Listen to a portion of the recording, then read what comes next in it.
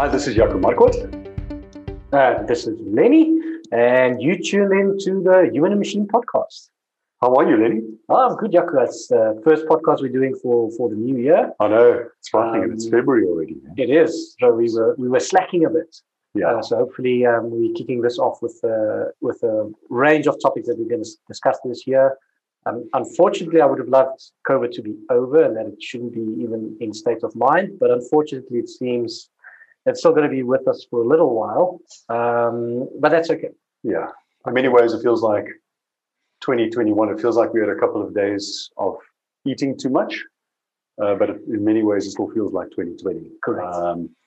But yeah, there definitely is, starting off this year, definitely is a renewed sense of optimism or a sentiment of optimism when you speak to just different people.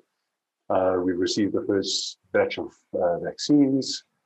I think we're definitely going to see a little bit of recovery in many ways, in many sectors, in many industries. So we're looking forward to a bullish year, and hopefully we can see some of that turn around, or some of the damage that's been done last year turned around. Definitely. That's been so devastating for many people. Right, so we've got an exciting couple of podcasts and features coming up.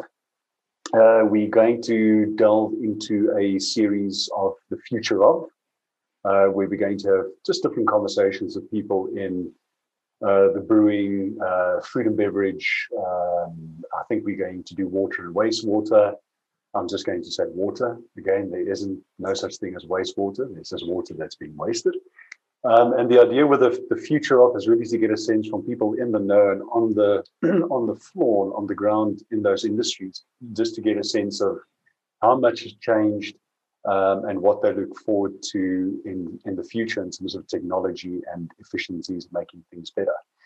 We also, starting today, we also want to kick off the year, as we typically do, although it's already February. We want to kick off the year with just a bit of a view of trends, maybe the impact of COVID again last year and the way of work and how we work as teams and how we implement solutions and technologies has changed. But just get a sense of what we can expect from different areas of manufacturing, some of the trends that we can expect for this year and obviously going forward. And I think the topic that we've got today actually falls into some of the series that we ended off last year, where we had conversations with Walker around machine learning and the unified architecture. And one of the outcomes of that series was that OEE is still the metric of choice that you should definitely be implementing and have in your manufacturing environments. And I think we couldn't think of anyone better to have this conversation with than obviously Gerhard. Yeah, absolutely. Thank you. So today we're chatting with Gerhard. I'm sure that our listeners here in South Africa, many of you have know Gerhard well, have met him before, at least heard of him. Gerhard's a bit of a legend, I think, in the MES world of space in South Africa. So Gerhard is the divisional manager PM and C at Eritron. He is also the vice chairman of the board for MES Africa, and also a MES board member at large for MES EMEA, Europe, Middle East, and Africa. So Gerhard, welcome to the Human and Machine podcast. It's fantastic to be chatting with you and look forward to the conversation. Thank you very much for that great introduction. My headset almost broke from my head swelling that much. You guys really know how to talk one up, right? No, it's facts. It's facts, Gerhard. I think we, certainly for myself and a lot of other people, if we're looking for an opinion or a view or guidance, I think you are very often the first name to pop up when it comes to anything MES. Yeah. So thank you very much. MES, just we're probably going to have a lot of three-letter acronyms over the next couple of minutes. We're going to try not to do that. So MES is obviously for, if you're not that familiar with different disciplines, there's obviously manufacturing execution systems. And yeah, we really want to chat with Gerhard today and just get his overview of, there's so many buzzwords, next gen MES and digital twin, and really just get a lay of the land. And Gerhard can maybe just canvas for us what that area of industry looks like at the moment and how important MES still is or is for Industry 4.0. But before we do that, Gerhard, I don't know this. I mean, I know you, and I've known you for a long time. But how did you get into this what we believe is one of the sexiest industries that we have? But how did you enter the industry? Where did your journey in this world start? Jaco, yes, I started off as an engineer, working at the then Nucor, which is today Nexa. Wow. During my studies, and I got a bursary from them, and then as soon as then they started with the layoffs or downsizing, right sizing, whatever you want to call it. And they said, well, if you find another job, it was voluntary. So if you find another job, you don't need to pay back your student loan. Okay. So I said, well, that sounds good to me, and I left, joined a pharmaceutical company, worked in a fine chemicals plant making active ingredient, aspirin and paracetamol, etc. And this was formal, right? This wasn't backyard fine chemicals. No. It was. Well, funny story.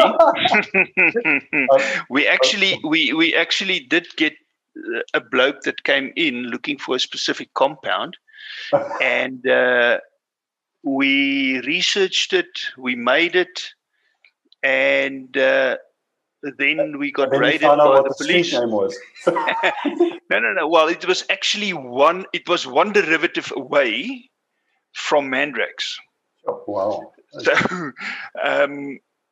we didn't see the connection, but I mean, the guy bought tons of the stuff, and we were making money hand over fist because we were making it for like $1, selling it for 10, but the actual value of the purified substance was actually 1,000. So we thought we were making a lot of money. I'm amazed that Lenny didn't ask you where you studied. That's usually Lenny's first point of interest when it comes to background and study. Yeah, I studied at Vaal University of Technology. Okay, all right. So van der Bijl. Yeah, they were the only university or the only technicon at the time giving chemical engineering discipline. Wow, that's interesting. Yeah, normally, if it's not Tux, it's Tux of Nux. So yeah. Yeah, I would have loved, but I got a bursary to go to the technicon, so I took that. So I started off in a chemical plant, opening and closing valves.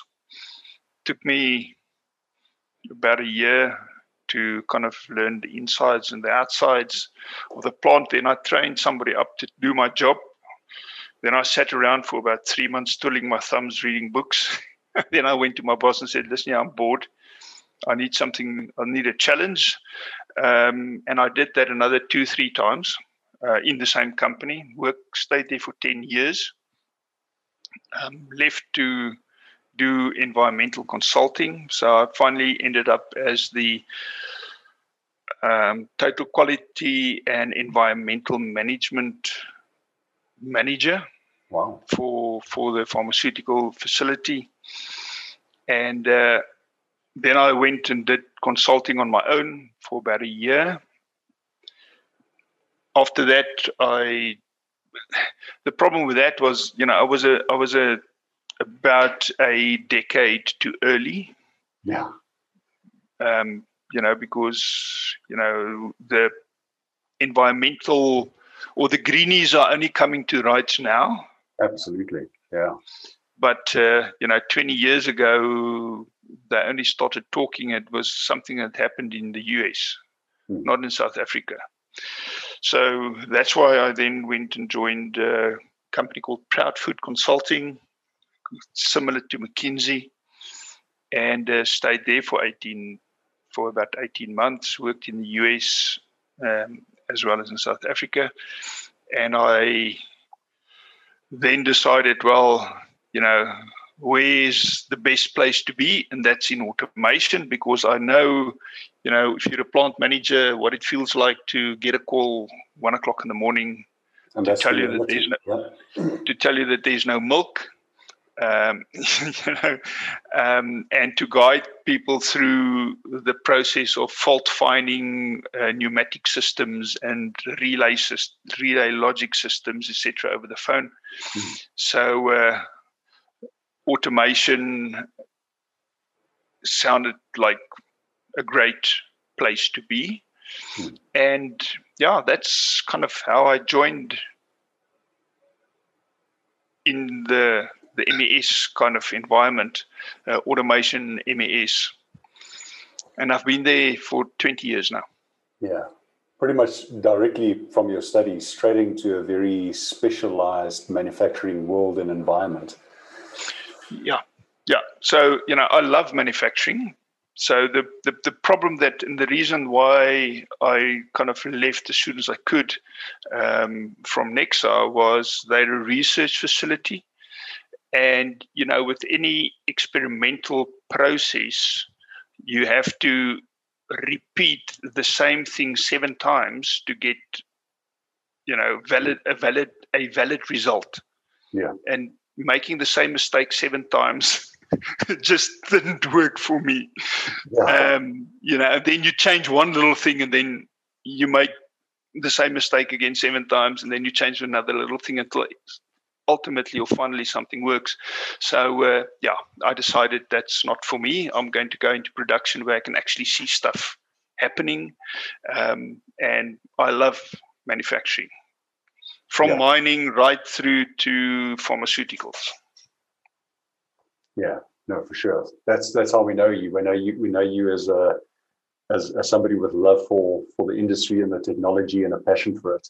And it definitely shows in all the good work that you and Lisa have been doing and making sure that awareness and that education gets out. And I think that's quite an important piece, because you would probably know more than anybody that, in our world there's a lot of misconceptions and a lot of, in certain cases, even poor experiences with what has been labeled MES, whether it's expectations or, and you mentioned MES to certain people, and the immediate thing that comes to mind is something that is out of the box, but heavily customized with a massive price tag that's rolled out over 9 years, kind of, not quite 9 years, but that's very often the perception that a few people have. And you're probably closer than anybody to understand why that is. Well, yeah, and the problem with that is the people with a little knowledge and a little experience, they have that view. And the reason that they have that view is because when they started on the journey, they had a one project view. So they said, well, if the project is finished, we have MES. So if we implement OEE, we have MES. And they don't basically look at the bigger picture. What am I actually trying to achieve in my factory? What do I need to achieve that? Right? And then do a whole process of smaller projects. It will still probably take 9 years, but if you know you're in for a 9-year stint or a 3-year stint, it doesn't come as a surprise. Where if you think it's a 6-month project, that turns into a 1-year project, and then you still don't have everything you want, that comes as a surprise. Yeah. And that's kind of one of the things where we try to educate via MES, that whatever you do in your factory needs to be a part of a long-term integrated solution vision. Yeah. So you have to have a strategy to actually do that. Otherwise, you kind of will end up, like a lot of companies, with silos of specialty information and a integration nightmare. Yeah. For sure. And that's why there's a lot of people, and that's why Walker talks a lot about the unified architecture, is because legacy gives us those silos of information, and the one train of thought is, well, replace it all by one suite of products that's already tightly integrated, which is one way to do it, right? But that's a rip and replace exercise, and that comes at a huge cost. Or the other train of thought is, well, let's go and implement a unified architecture and just connect all these things to the unified architecture so they can communicate with each other easily. Yeah. Yeah, I mean, Gerhard, I remember that from the MES course I did with you, is 100%, is you just don't simply go and rip out an MES suite and replace it with something else. And to your point, normally what we see as well is, yes, after the 9 years, then some guy comes and looks at what the implementation is, and they say, yo, I spent so much money on the software suite, and I'm only using the smallest little portion of what that suite is available to actually implement. And I think that's a big misconception that people have, is it's almost this massive hammer for the small nail that you need to whack into the wall kind of scenario. And it's to your point, it's because we sprint so long to prove one little piece of value, and after the 9 years, oh goodness, we only have a very small little piece of to show for that actual capability of the entire software suite. Yeah, correct. And in a lot of cases, because it's not integrated, so it doesn't come into its own as a total solution. Correct. Gerhard, one thing that I remember way back when is it feels to me that MES suites and software, or there's these kind of cycles that it goes through. One day you need a solution that's heavy customizable. Then there's a new buzzword about no, the MES solution must a little bit more configurable rather than coding. So it must be out of the box, just tick a few things, and it needs to give you the functionality. And it almost feels to me that we're back with a little bit more kind of customizable approach.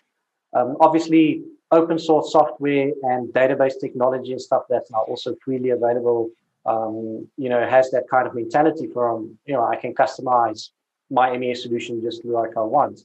Why is it that it seems that MES is trying to become this configurable thing, but then when you try to apply it to a certain industry or a certain scenario, then it's almost like, oh, no, this is not going to work. We have to customize this whole thing. Is it just an understanding and an education process, or what have you seen the ratio between out of the box, just tick a thing versus this whole massive behemoth, customization effort that normally people have in their mind when they talk about an MES project? Yeah, and together with that is obviously, sorry to interrupt you, Len, together with that is obviously also a whole team of people that has to support it from all over the world.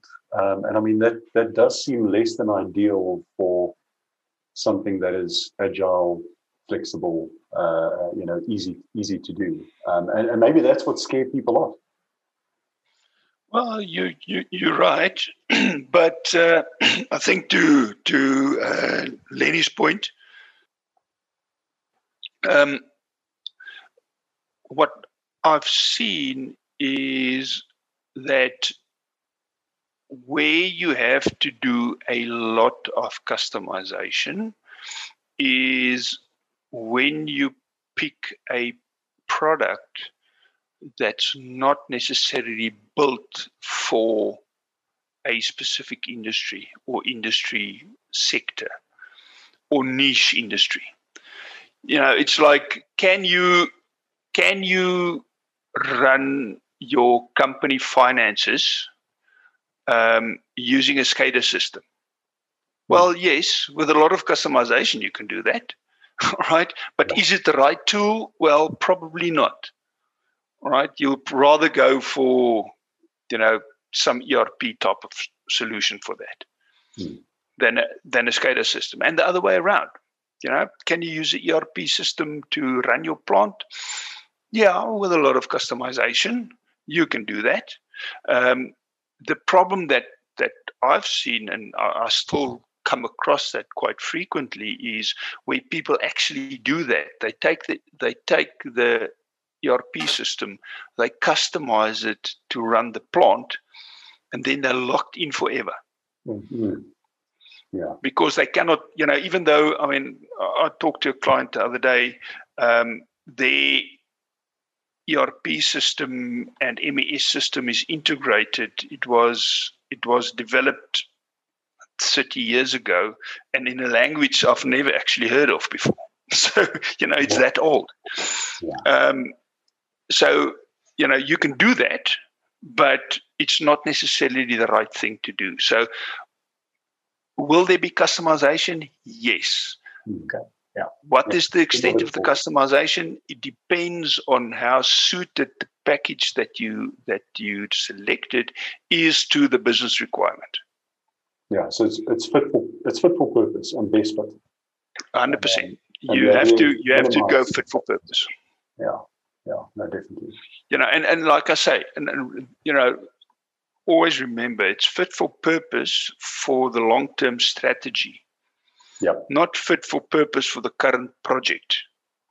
Yeah. And, we see people make that mistake often where they choose something to do OEE, and then because that's the current need, but they didn't look wider. So they did not look at scheduling. They did not look at material tracking. They did not look at warehouse and stock takes. They did not look at the rest of the production requirements. So when they then want to do the next project, then either they have to go and buy a different product suite, or they have to say, well, how are we going to customize our OE solution to do these things as well? And that's where you get massive customizations. Yeah.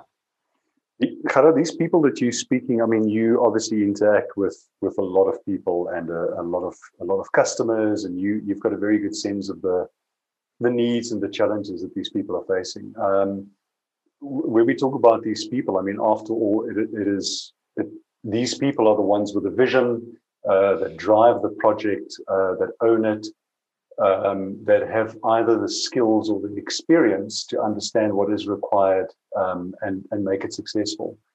How do you find that currently from a South African context? We are all very familiar with just a number of people and engineers that have departed and have left South Africa, specifically relocated. Do you think that is currently having an impact in terms of how those things are perceived and how the value is attached? Yes. So we've got two, in my mind, we've got two big and major issues in South Africa.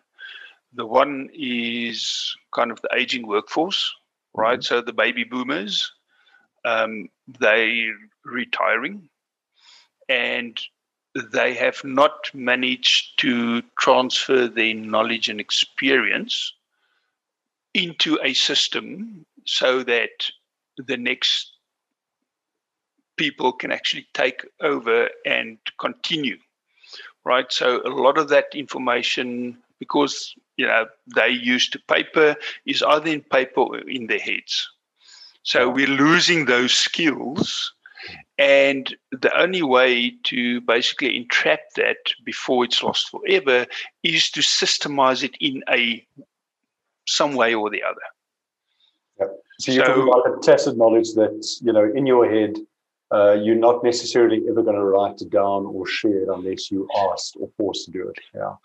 Correct. And let's face it, if you are the training, or if you're training your replacement, you can do the best job that you can ever do, but you'll only transfer about 60% of what you actually know. Because if something doesn't happen, something doesn't come up while you're training the person, you're not going to train him how to react to that adverse event. And that's one of the things that we often forget is, we train people in this is the process, but we don't train them in, but what happens if there's something that's out of the ordinary? What if there's an adverse event that happens? How do we react? Because if we keep on following the process, we may blow up a plant or kill somebody, right? So what do we do? And that's why people have safety drills and evacuation drills, etc., in companies, because if there's a fire, you have to train people what to do. So you do that on a frequent basis, and then people know, well, if that adverse event occurs, this is how I need to react. We don't do that for our production processes. We don't train people what to do when things go wrong. We only train them what to do when things go right. And that's what I'm talking about. You know, when we're talking about the aging workforce, is we're losing those skills, those tribal knowledge that sits in people's heads. So that's one problem. That's more a global problem. But South Africa has the same problem. And then associated with that is we also have the situation where our culture over the years have changed. Historically, people stayed in a job for 40 years. Yeah. And they practiced the same job and they became specialists in that job over a 20, 30-year period. These days, people, young people come out of university, they want to become a manager within 2 years, right? And they expect to perform as well as somebody that's been in that job for 20 years. So the kind of instant gratification culture that we currently experience throughout the world is as a result, results in people not having the ability to do the job in the most efficient manner because they don't have the experience. Yeah. So if we don't automate some of that, then there's a problem. Now in South Africa, we've got, to Lenny's point, the issue where we have skilled employees leaving the country. So we're getting, so there's a scarcity of people that actually knows what's going on. Now they may not necessarily be kind of a baby boomer, but they've got certain skills. And what people are doing about that is they're saying, well, we used to have a boiler specialist and a turbine specialist and a water purification specialist on each one of our sites. But we don't have that anymore. We can't afford to have 3 specialists on one site. So we are going to build a centralized control room or a monitoring center. People call it different things. So it's either a central control room or a central monitoring and diagnostic center. It's very and they bring names.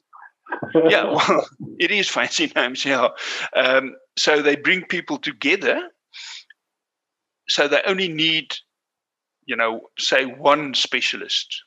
So instead of having, if you have 10 different sites, each with a boiler, you only need 1 boiler specialist centrally to diagnose what's going on in each of the 10 plants, and then talking to the operator and saying, do you know that your boiler is showing this behavior? The way to rectify that is by doing X, Y, Z. So people are doing that, and I mean, some of the bigger companies are actually doing that, getting people together in a central place where they can actually manage a fleet instead of a plant.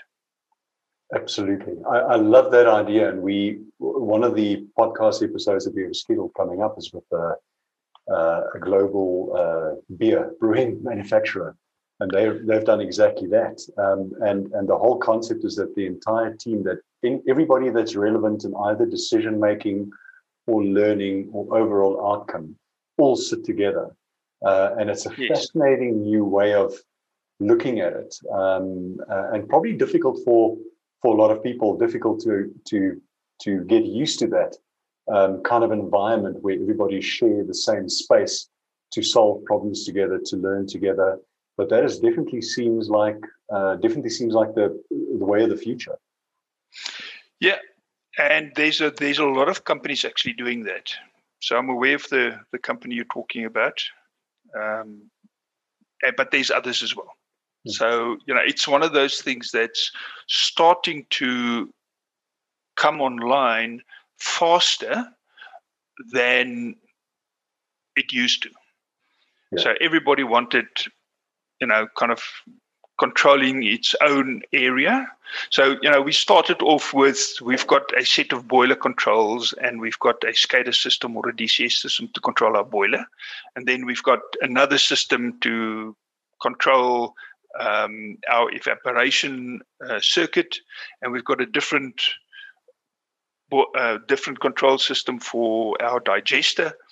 But people said, well, actually this doesn't work because they don't intercommunicate and we have to rely on the operators. So let's make a central control room for the plant.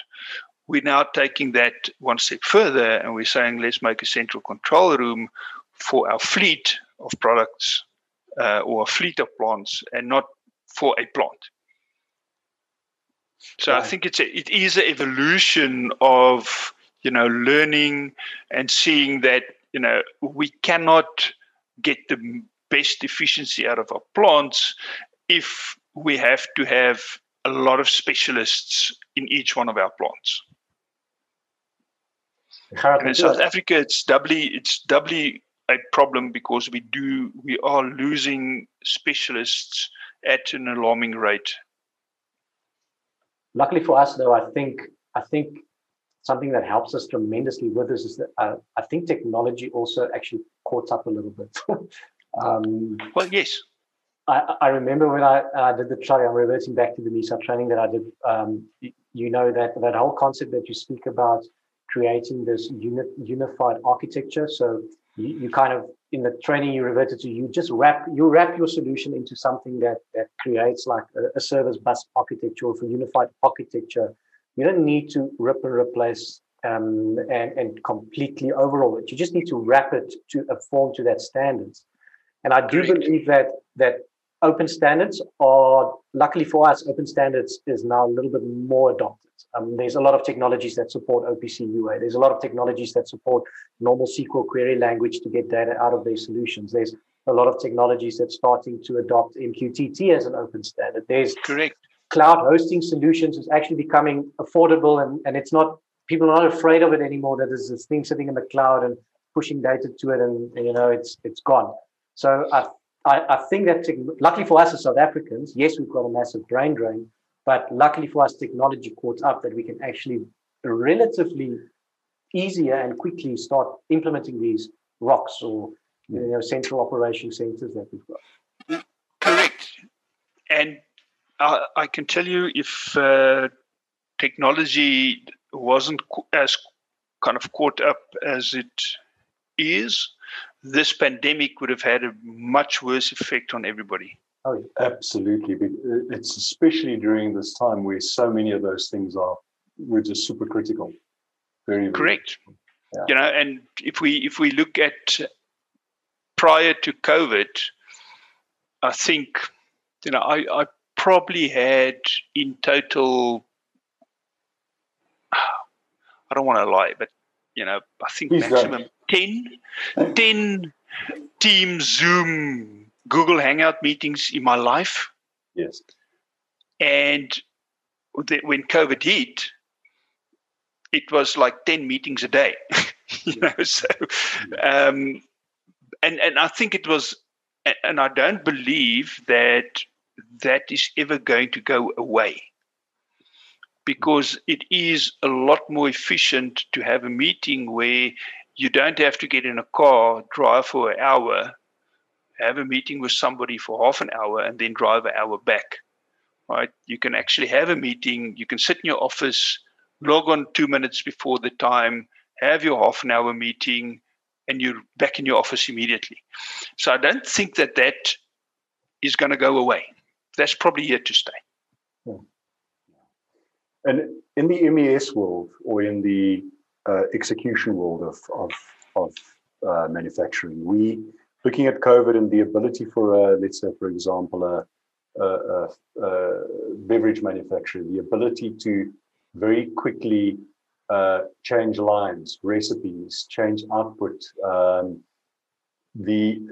not sure how much of COVID has disrupted the way that some of these companies do business, given changes from market demands, people wanting to stock up, as an example, because they're worried about a 2-day lockdown and that increasing demand. The ability to not have your entire team be at the manufacturing site and being present and working, but maybe having to do that remotely. Do you think that most of these organizations and systems in place were able to easily adapt and change, force change, or do you think some of them struggled with what they had in place? I believe most people struggled, and that's one of the reasons why we're seeing a shortage of certain products or raw materials.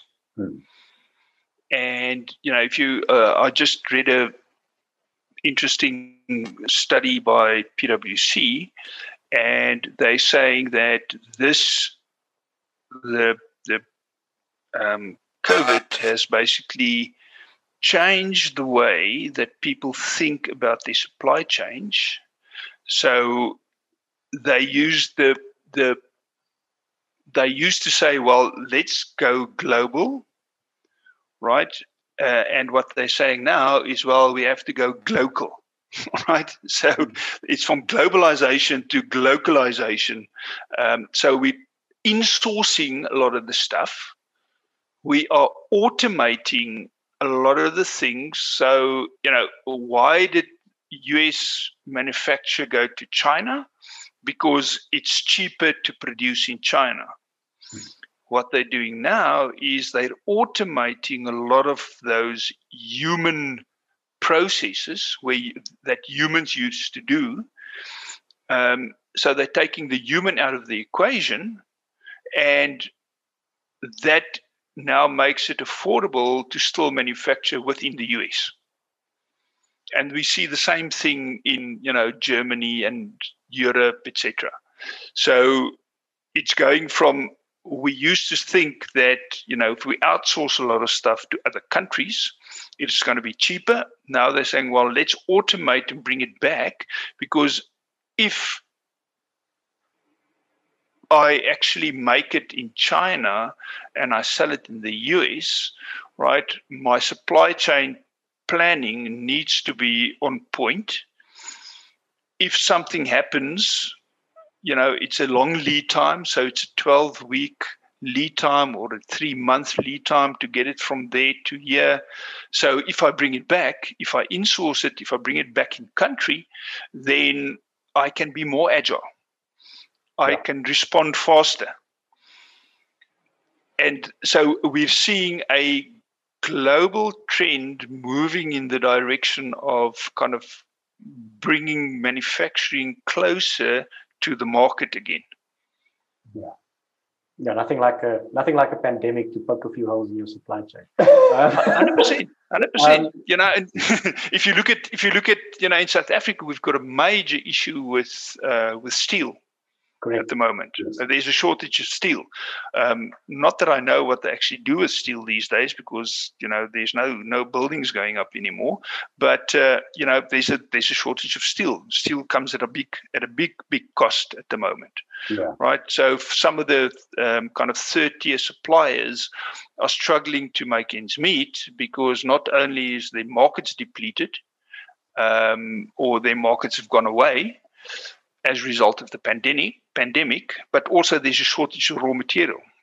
Mm-hmm. So they have to pay more to get the raw material, so their profit margins shrink, and then the demand is also down. So there's a lot of them that's in trouble. Yeah. Yeah, interesting. It also, exactly to this point, it also forces, well, I've read a few articles about it that force companies out of their traditional comfort zone. I've read an article about a car manufacturing company that supplied, the panels to the automakers. Yeah. And what they've done is they realized that they're actually not in making panels business. They're actually in making steel business. So they actually bought out old steel mills in country to supply them directly with material. So taking your normal business operations, look at your supply chain, and then also identify, potential opportunity to actually do that. To say, oh well, let's just make our own steel and supply just to us. So we should make our supply chain a little bit tighter. Yeah. So that's a positive thing that actually can come out of something like that. 100% to your point, bringing manufacturing back. I mean, if I drive from the airport to Pretoria, my goodness, the amount of warehouses on that road, it's actually scary. Yes, no, it is. Yeah, and there's manufacturing there, but actually very little from a ratio perspective to just plain warehousing. Correct. Yeah.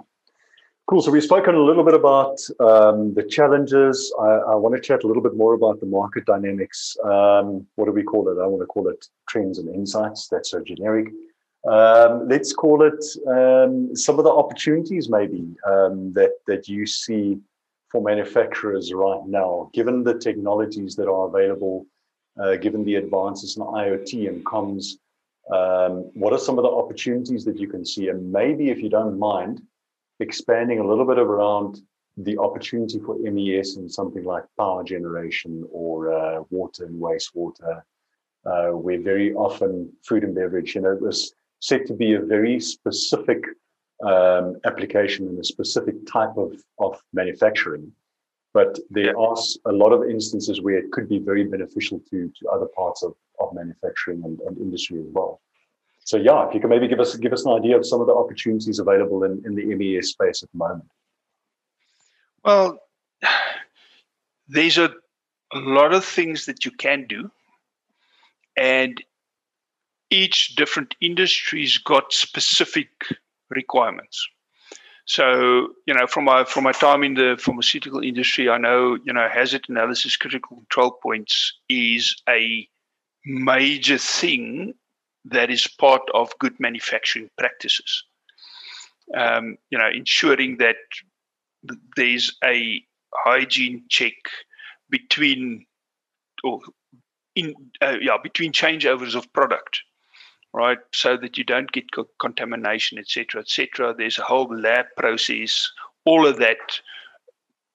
But that is a kind of something that's done in the regulated industries where you can actually affect people's health. So pharmaceutical and food and bev. Cleaning process is another one.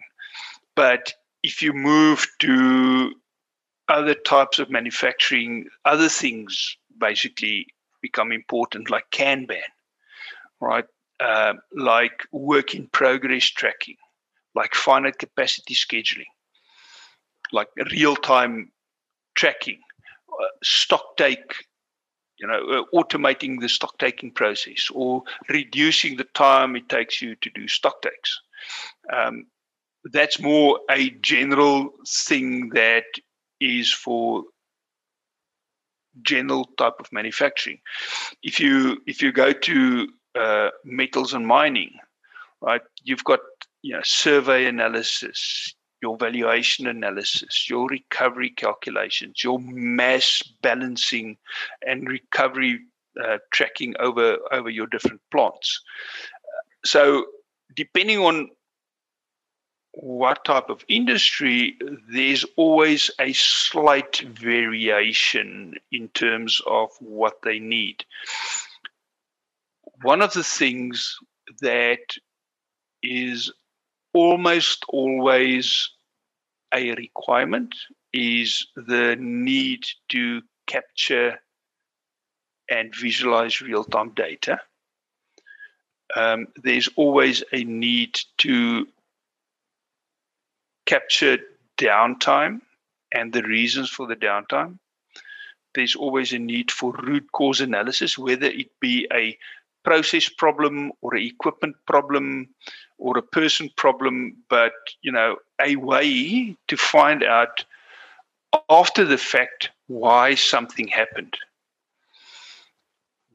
One of the things that's recently kind of starting to become more prevalent and people are starting to look for solutions is to go from reporting what happened, right? So that's where we all started with the morning report. What happened yesterday?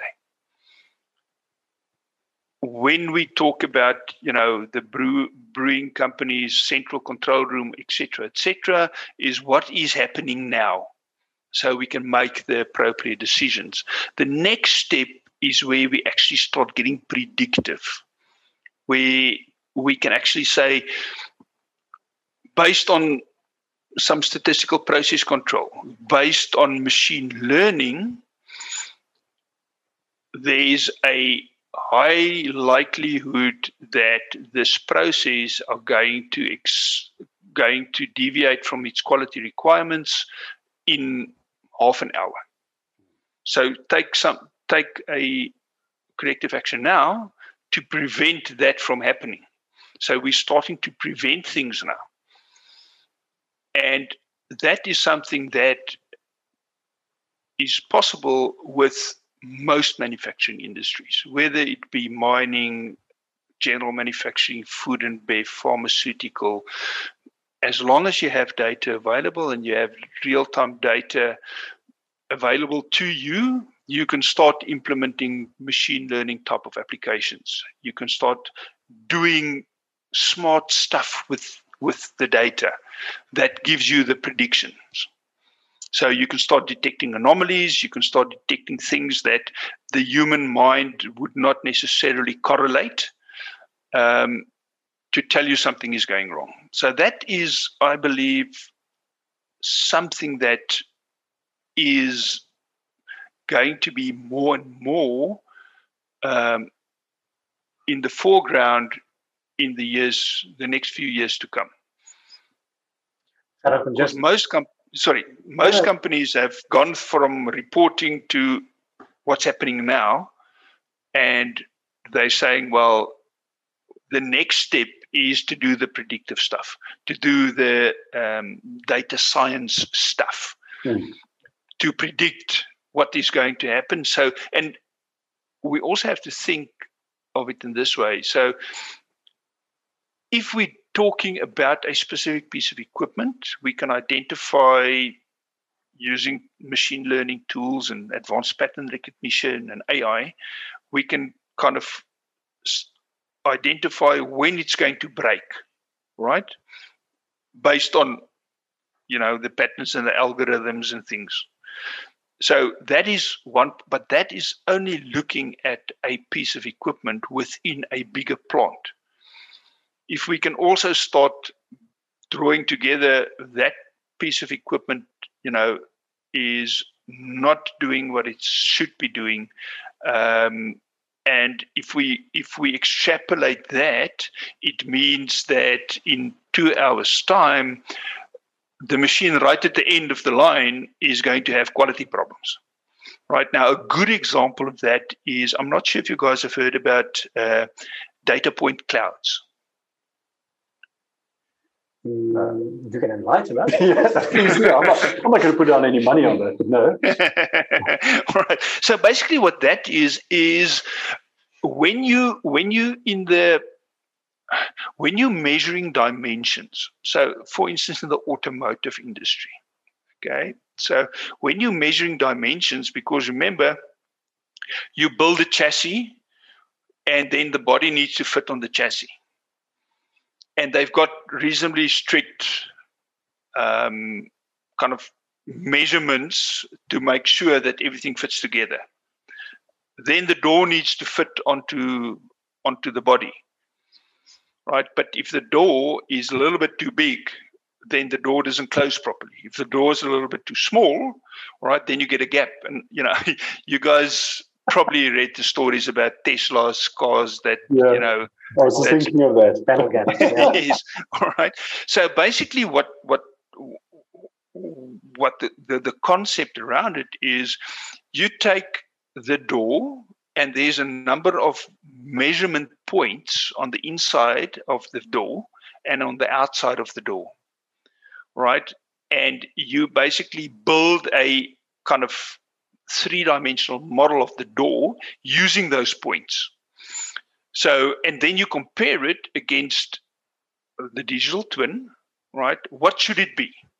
And then you get the deviation, right? So that's number one. So is it within spec, right? So, a difference of, 50 microns or whatever could be acceptable, or maybe 2 millimeters, whatever the case may be, right? So there's a specification, so it needs to be bigger than this and smaller than this. Okay, now that's step one. So now you build that 3D model, and because it's only points, right?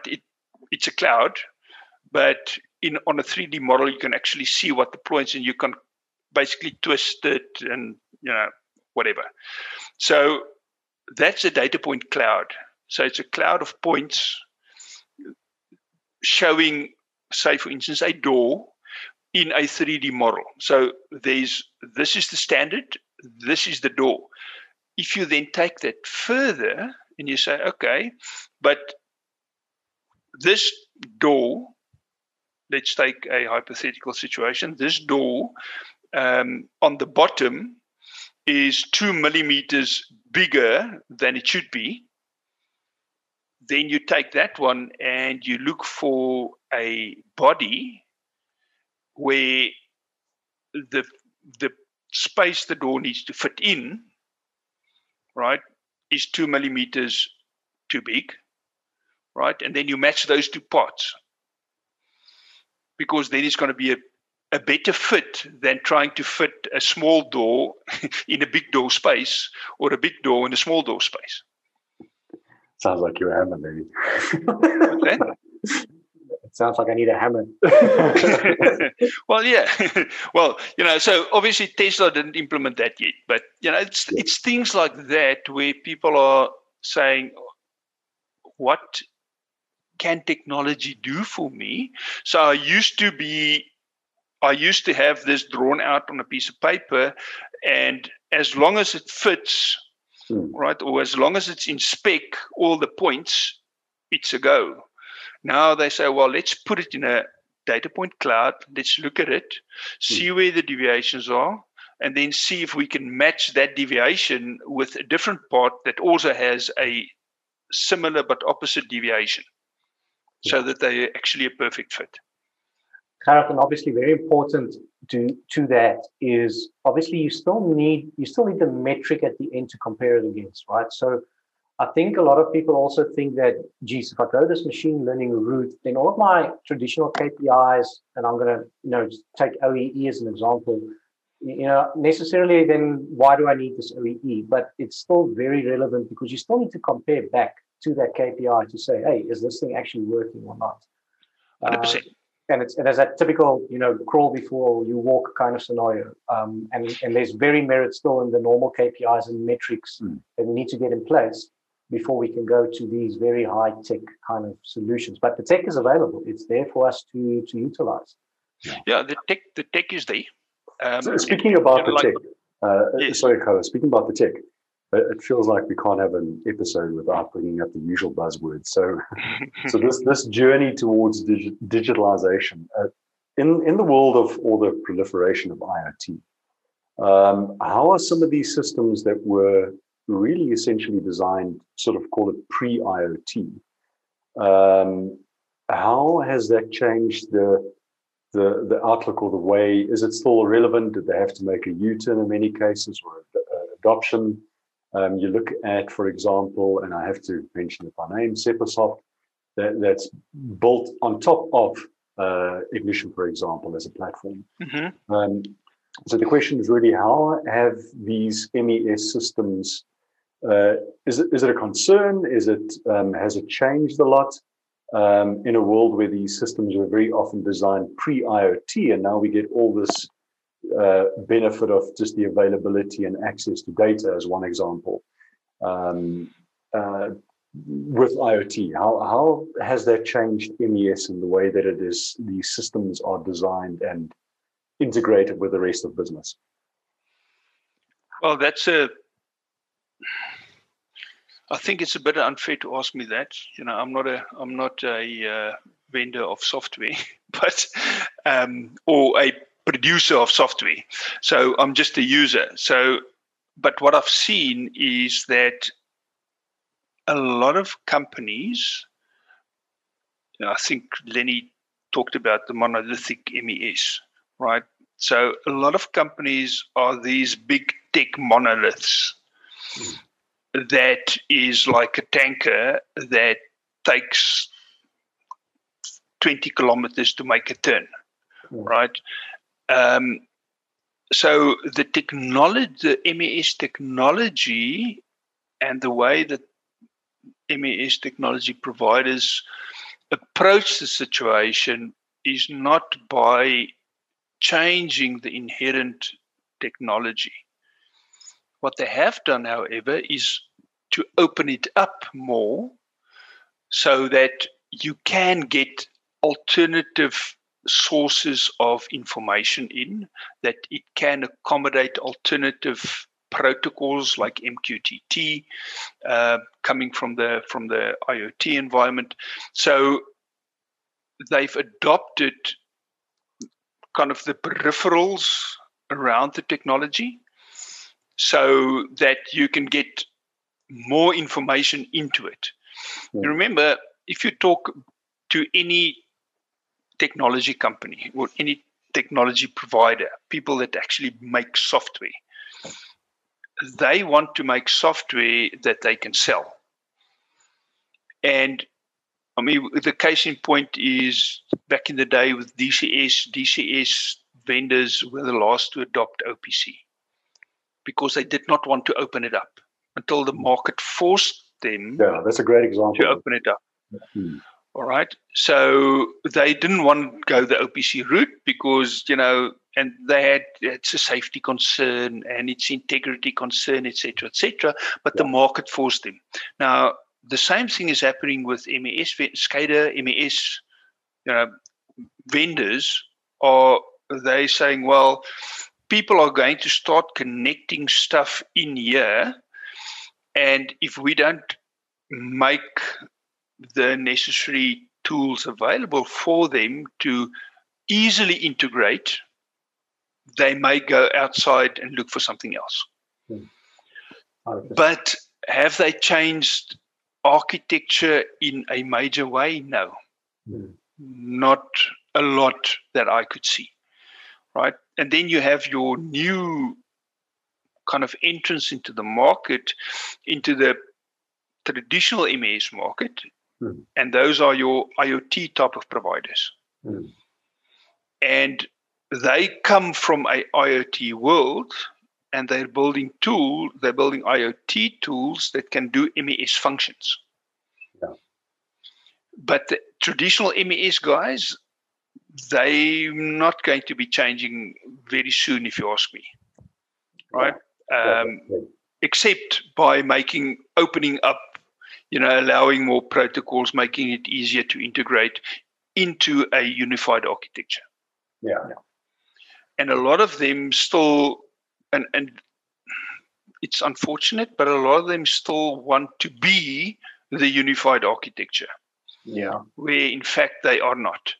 Correct. And I think it's one of the questions that people ask Walker, again, just going back to that about what software is this thing? And sometimes there's no right answer for that, unfortunately, at this point. Yeah. And it might be a mix. Yeah. Sorry, we're running almost at an hour, but I really want to just touch on one more little technical thing, and I think Jaco's got a few things to ask about Aerotron. I just want to, I know you said do your homework before you choose an OEE or MES application fit for purpose, fit for industry. I just very quickly want to also talk about, there's also a thing where you need to choose your metrics to industry. Now, yes, we all know OEE, we all know, the kind of, it's all about the utilization of the equipment, the quality of the product, and the performance of that machine to make up your OEE metric. But for certain industries, if I talk about continuous industries, a little bit more mining, not all three of the pillars of OEE necessarily makes quite a lot of sense to make a decision now. And one of those components is obviously the quality component. That's always a tricky thing to try and get right in continuous industry. Now, you're very modest, Gerhard, because you're actually also a publisher of a white paper for the MES Foundation around the time and state measurement. But I think that might be a whole with podcast with maybe you and Dr. Quibus on another podcast just to explain that. But I just wanted to get the listeners to also just think about what is these metrics or KPIs that they want to measure. And for different industries, they will be different. You're going to struggle to try and have a cap that's going to fit all. Correct. Yeah. So, and that's why I say, what's the intent of what you're trying to do? And how are you going to measure whether or not you're going to get the correct results?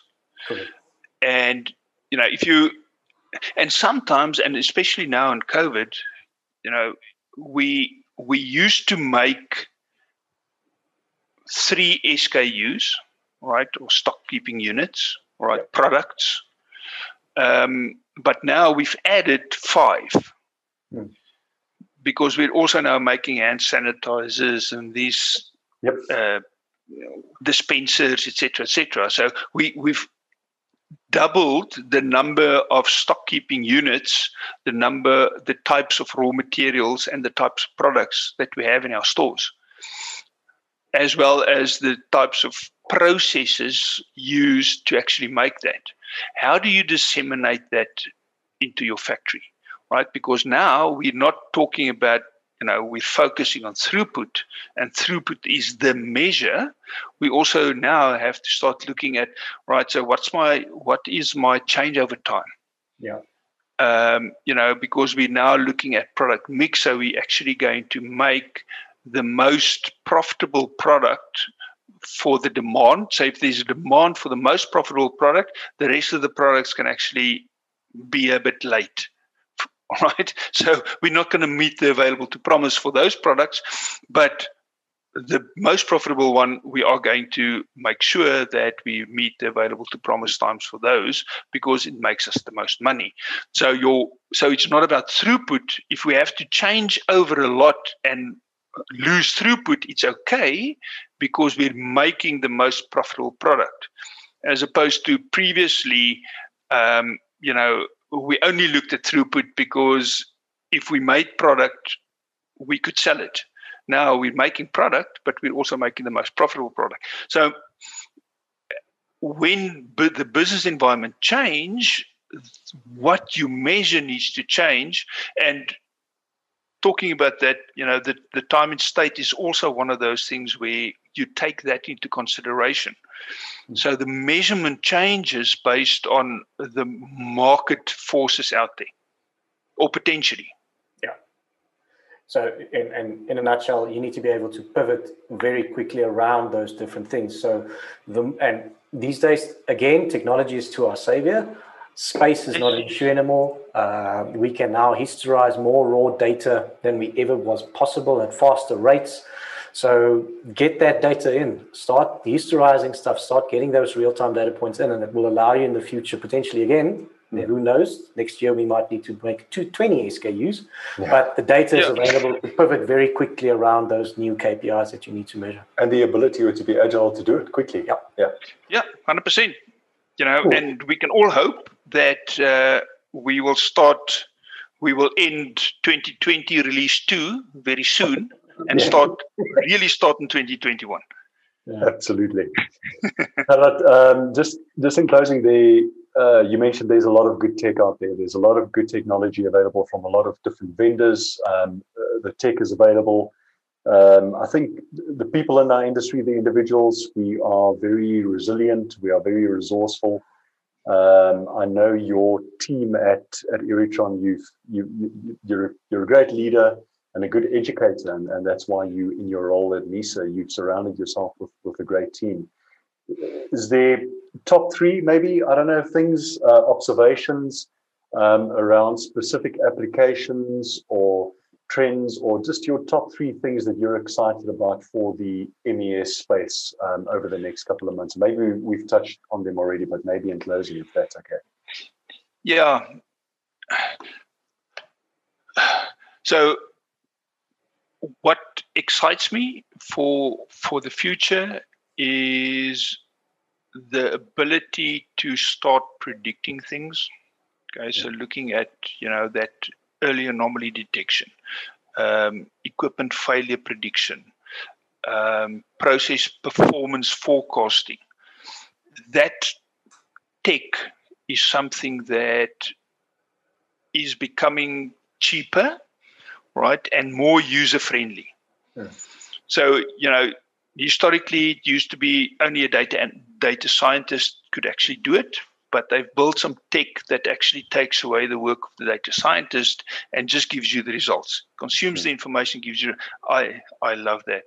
The other thing is the popular or the view of a unified architecture is becoming real.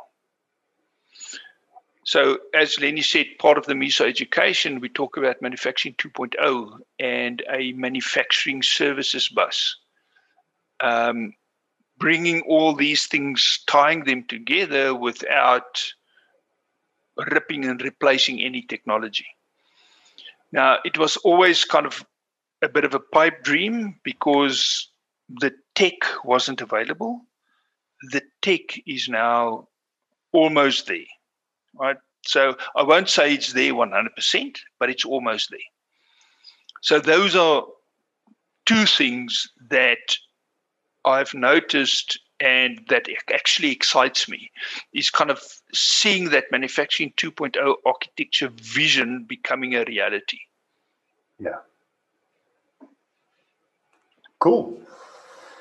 I like that. You've done great work advocating MES and the value and the benefits. If those are the things that you're excited about, then we are as well. I know last year, 2020, was obviously a very challenging year for everybody, and I know for you as well. All the best for this year. We definitely want to check in with you in a couple of months. Maybe what we'll do at the end of this year is we'll call you out factually on everything that you predicted and said and see if you were accurate or not.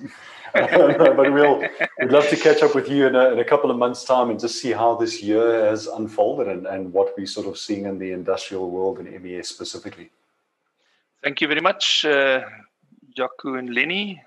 It was great chatting to you, as always, and thanks for the challenging questions. You had me thinking. We call it thought-provoking. Yeah, okay. And I'm glad that it's a podcast and not a video because, I'm drenched in sweat now. So. No, we spoke through all of that very comfortably. And if we can't rely on you for expert opinion, then I'm not sure who we're going to rely on. So thank you very much for that. All right. Pleasure, guys. Cool. Gerhard, just by the way, last thing, if there are any specific links or anything that you want to share that you think will be helpful to our audience that we can attach to the podcast, please send it over and we'll make sure to share those links. All right. We'll send over some stuff. Okay. Fantastic. Thank you. All right. Thanks very much for joining us. Thank you.